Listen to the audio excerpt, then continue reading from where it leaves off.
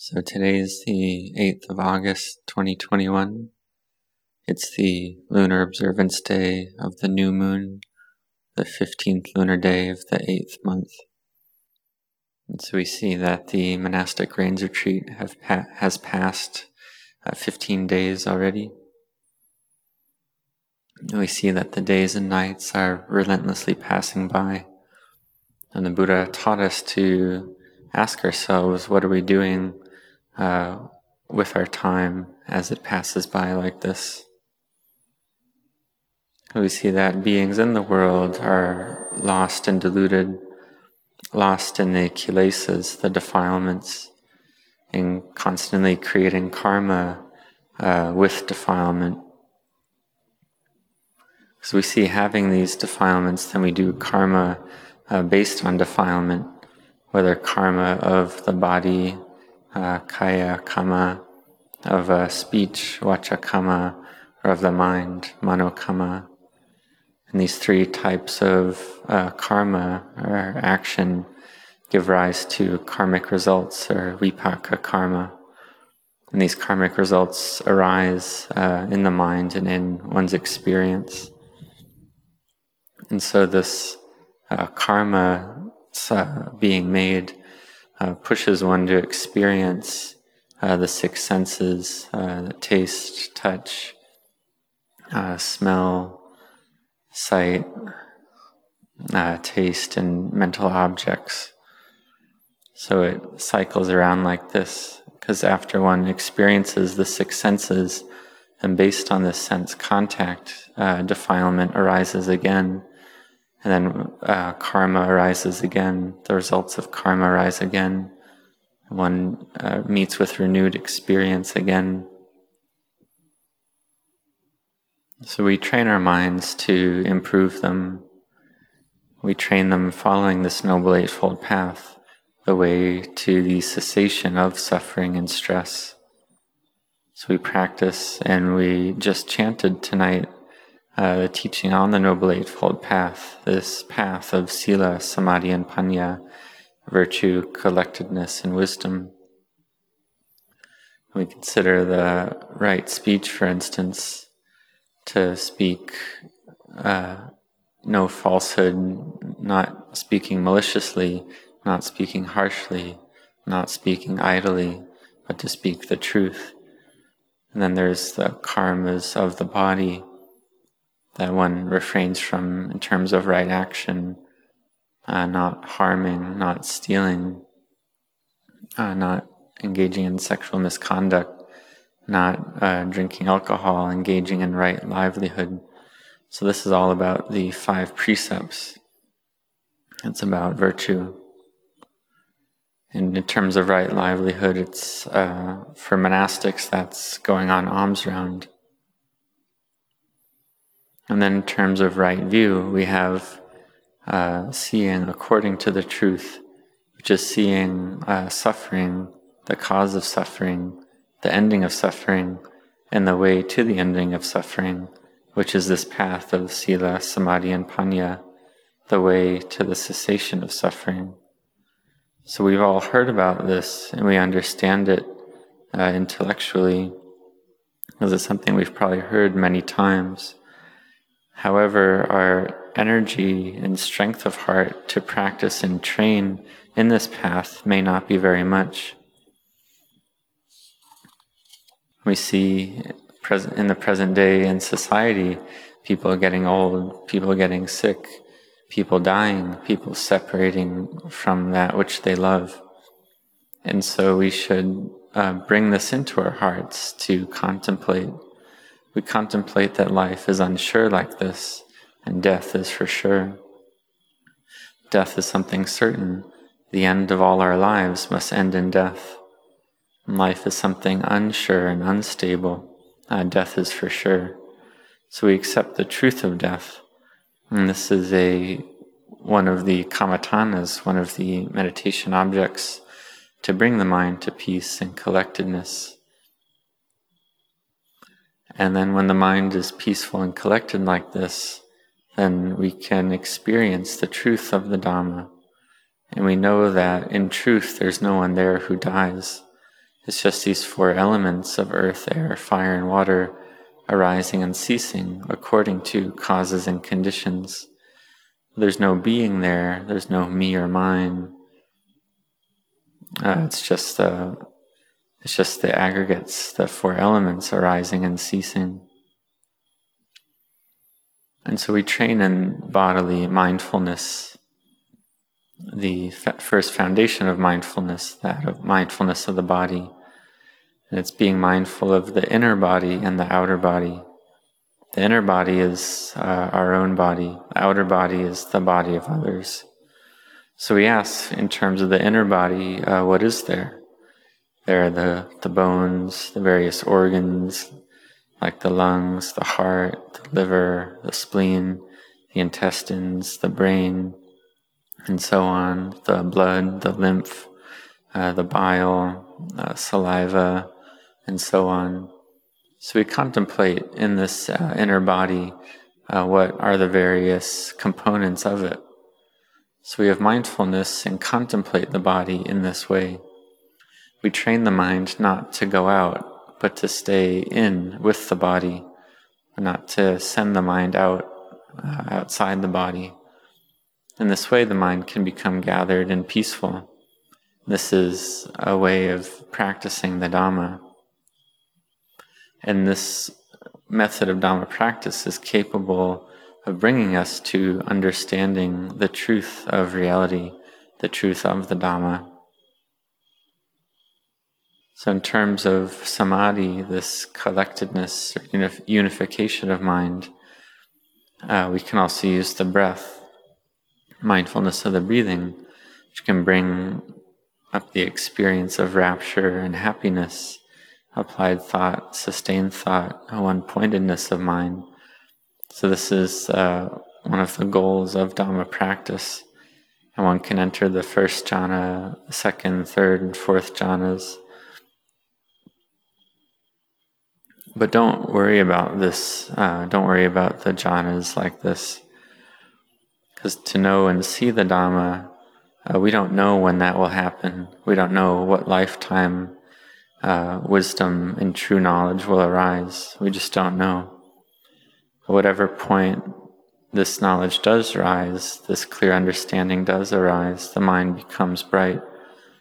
And at this moment of clarity and brightness, the mind is not in jhana at that point. It can happen when one is listening to Dhamma. It can happen when one is contemplating Dhamma, that this clear knowing arises and the mind becomes bright and radiant. It's at this point that wrong views change into right views. One sees that which one clung to as me and mine and self. One sees that it's not self, not me and not mine. One sees this clearly, which is seeing the Dhamma. And one may ask, is this something difficult or is it easy? It's really just as it is. It's just the way it is. Some people do see the Dhamma clearly, so we can see it's not impossible. It does happen, so it's not that hard. But it's also not that easy, because not everyone sees it. So we must put forth effort and contemplate, and the results arise in their own time. Because the Dhamma gives results not according to time, not according to place. So therefore, whether in the posture of sitting, standing, walking, or lying down, may you have effort to train your heart and mind to practice the Dhamma, to have mindfulness, to contemplate the inner body and the outer body. Contemplate both the inner body and the outer bodies is not beautiful. And this can reduce delusion bit by bit. Because normally we cling to all mentality as self. We cling to materiality as permanent and that which brings pleasure and happiness to us. And we use these material things to try to gain happiness and pleasure in the world. But we contemplate according to truth. We can ask ourselves, well, is this really true? Is it really the way it is that this brings happiness? And the happiness and pleasure we get, does it last very long? And when we investigate, we see that actually the pain and suffering is more than the pleasure and happiness. And the Buddha taught that which we like in the six senses of the taste, touch, smell, sight, mental objects and sounds, whatever we like, we make effort to try to obtain that, try to get that pleasure. And then we have the pleasure and happiness arise based on that sense experience. But then we see that the happiness and pleasure we get is very little compared with the suffering. The suffering is actually a lot more. So the pleasure is very little, the suffering is a lot. And actually that which we call pleasure and happiness is merely a reduction in the quality of stress and suffering. And we can contemplate, well, is this really the way it is? Is this teaching true? And we can see that, well, we may have a lot of things, or the state of having many material things. We may consider that this is very pleasurable, or it's a state of happiness. But we separate from these things, problems arise, and this is suffering arising. If we cling and attach to these things a lot, then more problems arise. And even to the point where it destroys our body, it destroys our life. Because when one has a lot of things, then people may destroy them or one loses them. And this gives rise to aversion and anger. So therefore one contemplates the inner and outer body according to truth, sees that all things are impermanent. So do this a lot, do this often, to see clearly that the body is not self, not a me or a mine, a you or a yours. Just this much. This is understanding the truth of the way things are. This is understanding the Dhamma. And contemplating just in this way, one is capable of seeing the Dhamma. So may you have energy and effort to sit for long periods of time. For the monastics, may you have effort to do this. You may get sore, tired and painful, and you can ask, well, is this Vedana? Is this feeling? Is it mine? Is it me? You may sit for a long time, and before you went to sit for a long time, did you want that pain? Did you ask for that pain? You didn't want it, you didn't ask for it. And then the pain, the sensations arise. And you train your mind just to know the sensations as they arise. We see that the nerves in the body send signals to the brain, and the brain knows these signals and sends the information that this is pain, this is discomfort, this is for the purpose of fixing or curing that pain to return the body to a stable or healthy state.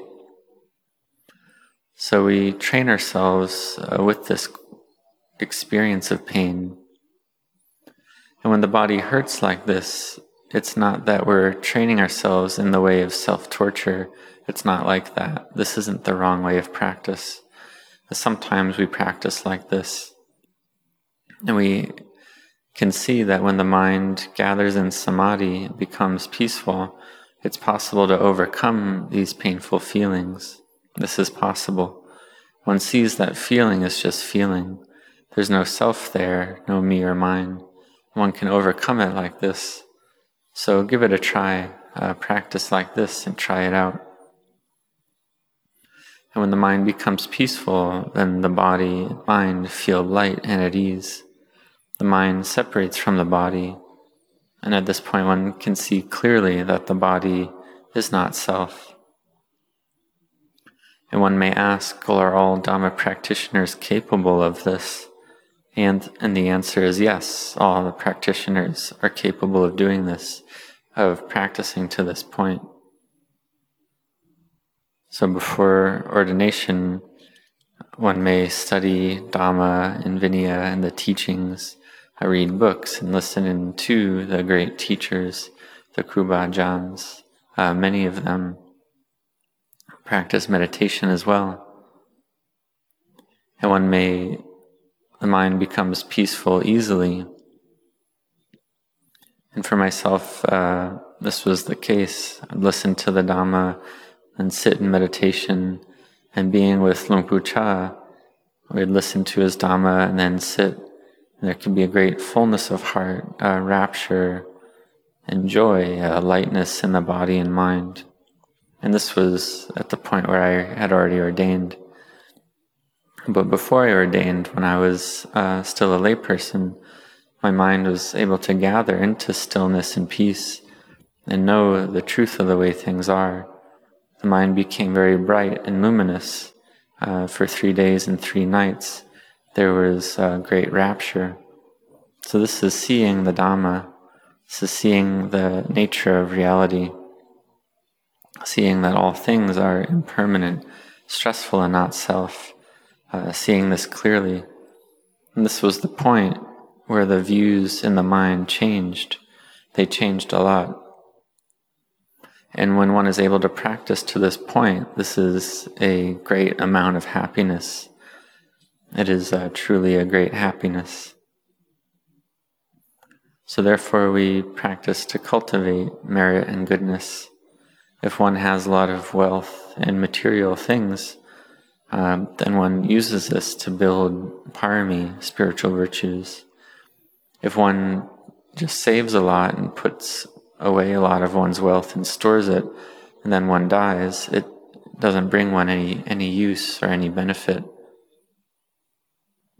So to see the truth of the Dhamma clearly, this is something deep and subtle.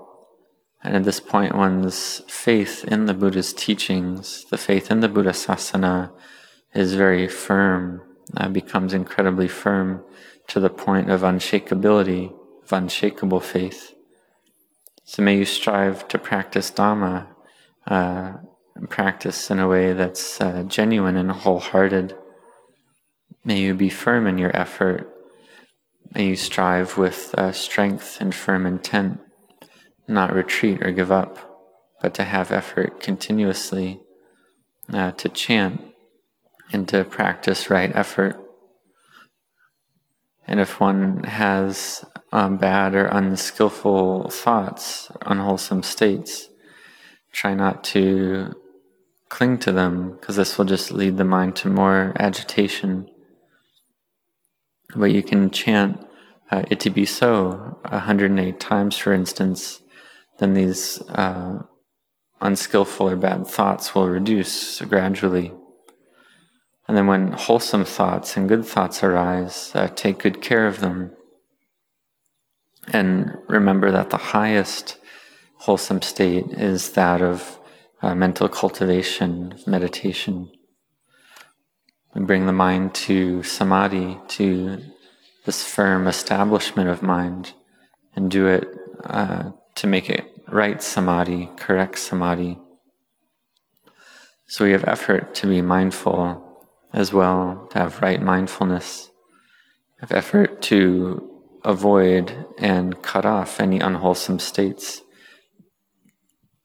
to avoid those unarisen and to cut off those that are arisen in terms of unwholesome states. And in the beginning, we have a disliking towards these unwholesome states. We may have strange thoughts or unusual thoughts, unwholesome thoughts. And we may ask, well, are these thoughts mine? And we cling to them as me and mine. We cling to all of these thoughts as mine. And we may have read the text and we study and we really want our thoughts to be good and wholesome. And when the thoughts are good and wholesome, then we feel at ease. But when the thoughts are unwholesome and bad, it's as if we fall into hell. We feel like we've fallen into hell. And we are clinging to them because we don't want these unskillful states. We don't want these bad thoughts. We don't even want a single bad thought. But we can ask ourselves, well, is it possible to not even have a single bad thought arise? And we see if our mindfulness is not firmly established, then the mind must have some proliferation and have some thinking. So one should understand that it's normal and natural for this to be the case. Just know these thoughts with mindfulness and then let them go. Practice not to have liking or disliking, but whatever mood or sense object arises, just know it and let it go. Practicing in this way, one can be at ease. But in the beginning, one can't do this all the time. One has strange or unusual thoughts, and so establish oneself in restraint and carefulness with this. Have patient endurance first, and keep practicing. And in the end, one will understand these thoughts clearly, and they'll reduce by themselves. The unusual or painful thoughts will reduce gradually. And then when the mind is gathered in samadhi, it's possible that one won't have any thoughts at all. Even if one wants to proliferate and wants to have thoughts, the mind just won't proliferate and won't think. So therefore we must continue to have effort in our practice to really set our hearts on this, not to give up, not to retreat, but to continue to practice to give rise to genuine wisdom. So we have these feelings arise in the mind, and we have mindfulness to know, well, how is the state of the mind? Have mindfulness with the mind, whether the mind is in a painful state or a pleasurable state, a meritorious state, a demeritorious state, a state of anger or no anger, greed or no greed, delusion or no delusion, and know all these mind states as they are. Have mindfulness to know these states in time, and see that all these states are just as they are. The mind is just the mind. Mind states are just mind states. There's no self to be found in any of it. Whether meritorious or demeritorious, it's all anatta, not self. We see good states and painful states. We know them and let them go. Don't cling to them as self. May think in demeritorious or unskillful ways and see that this is just a conditioned formation of mind and put it down, let it go. Just know it. Practice to be the knower of these phenomena. See the mind as just the mind. There's no me or mine, you or yours. It's just the mind. So know this. Sometimes you'll be able to do this, sometimes not. So continue to have patient endurance and practice, and it'll improve bit by bit. And one will see that there's no self there to be found. We see that all of it is Dhamma. It's all Dhamma arising and ceasing. And all these Dhammas, the 37 wings to awakening, are here to help us to know and see the Dhamma, the Noble Eightfold Path, the 7 factors of awakening, the 5 faculties, the 5 powers, the 4 bases of success, the 4 noble truths, and so on, the 4 foundations of mindfulness. They're all Dhammas that help us to know and see the Dhamma. And this includes wholesome and unwholesome Dhammas are all Dhammas, all the same. The 5 hindrances are Dhammas. It's all Dhamma, and none of it has an owner. It's all ownerless. And we can see the example of Luang Pu Tongrat. He saw everything as Dhamma. There was one elderly woman who was lost in a state of aversion and was criticizing and getting angry at Luang Pu Tongrat. And Luang Pu Tongrat bowed to her and said, the Dhamma has arisen, the Dhamma has arisen. So this is one example. There's also one great monk, Luang Pu Ongko, a great teacher in Ayutthaya, who was a bodhisattva, a teacher of Lungpu Rasi Lingdam. And when someone would die, he would bow to the corpse as Dhamma, as the Dhamma of impermanence, suffering, and not self. So we see that everything is Dhamma. The body is the Dhamma. So may you set your hearts on this practice. Today is the 1 Pra, the lunar observance day. So we practice Dhamma with firm effort to walk on this Noble Eightfold Path. And you don't know, tonight may be the night you see the Dhamma clearly and overcome suffering. You don't know, it's not sure. So may you all set your hearts on this Dhamma practice.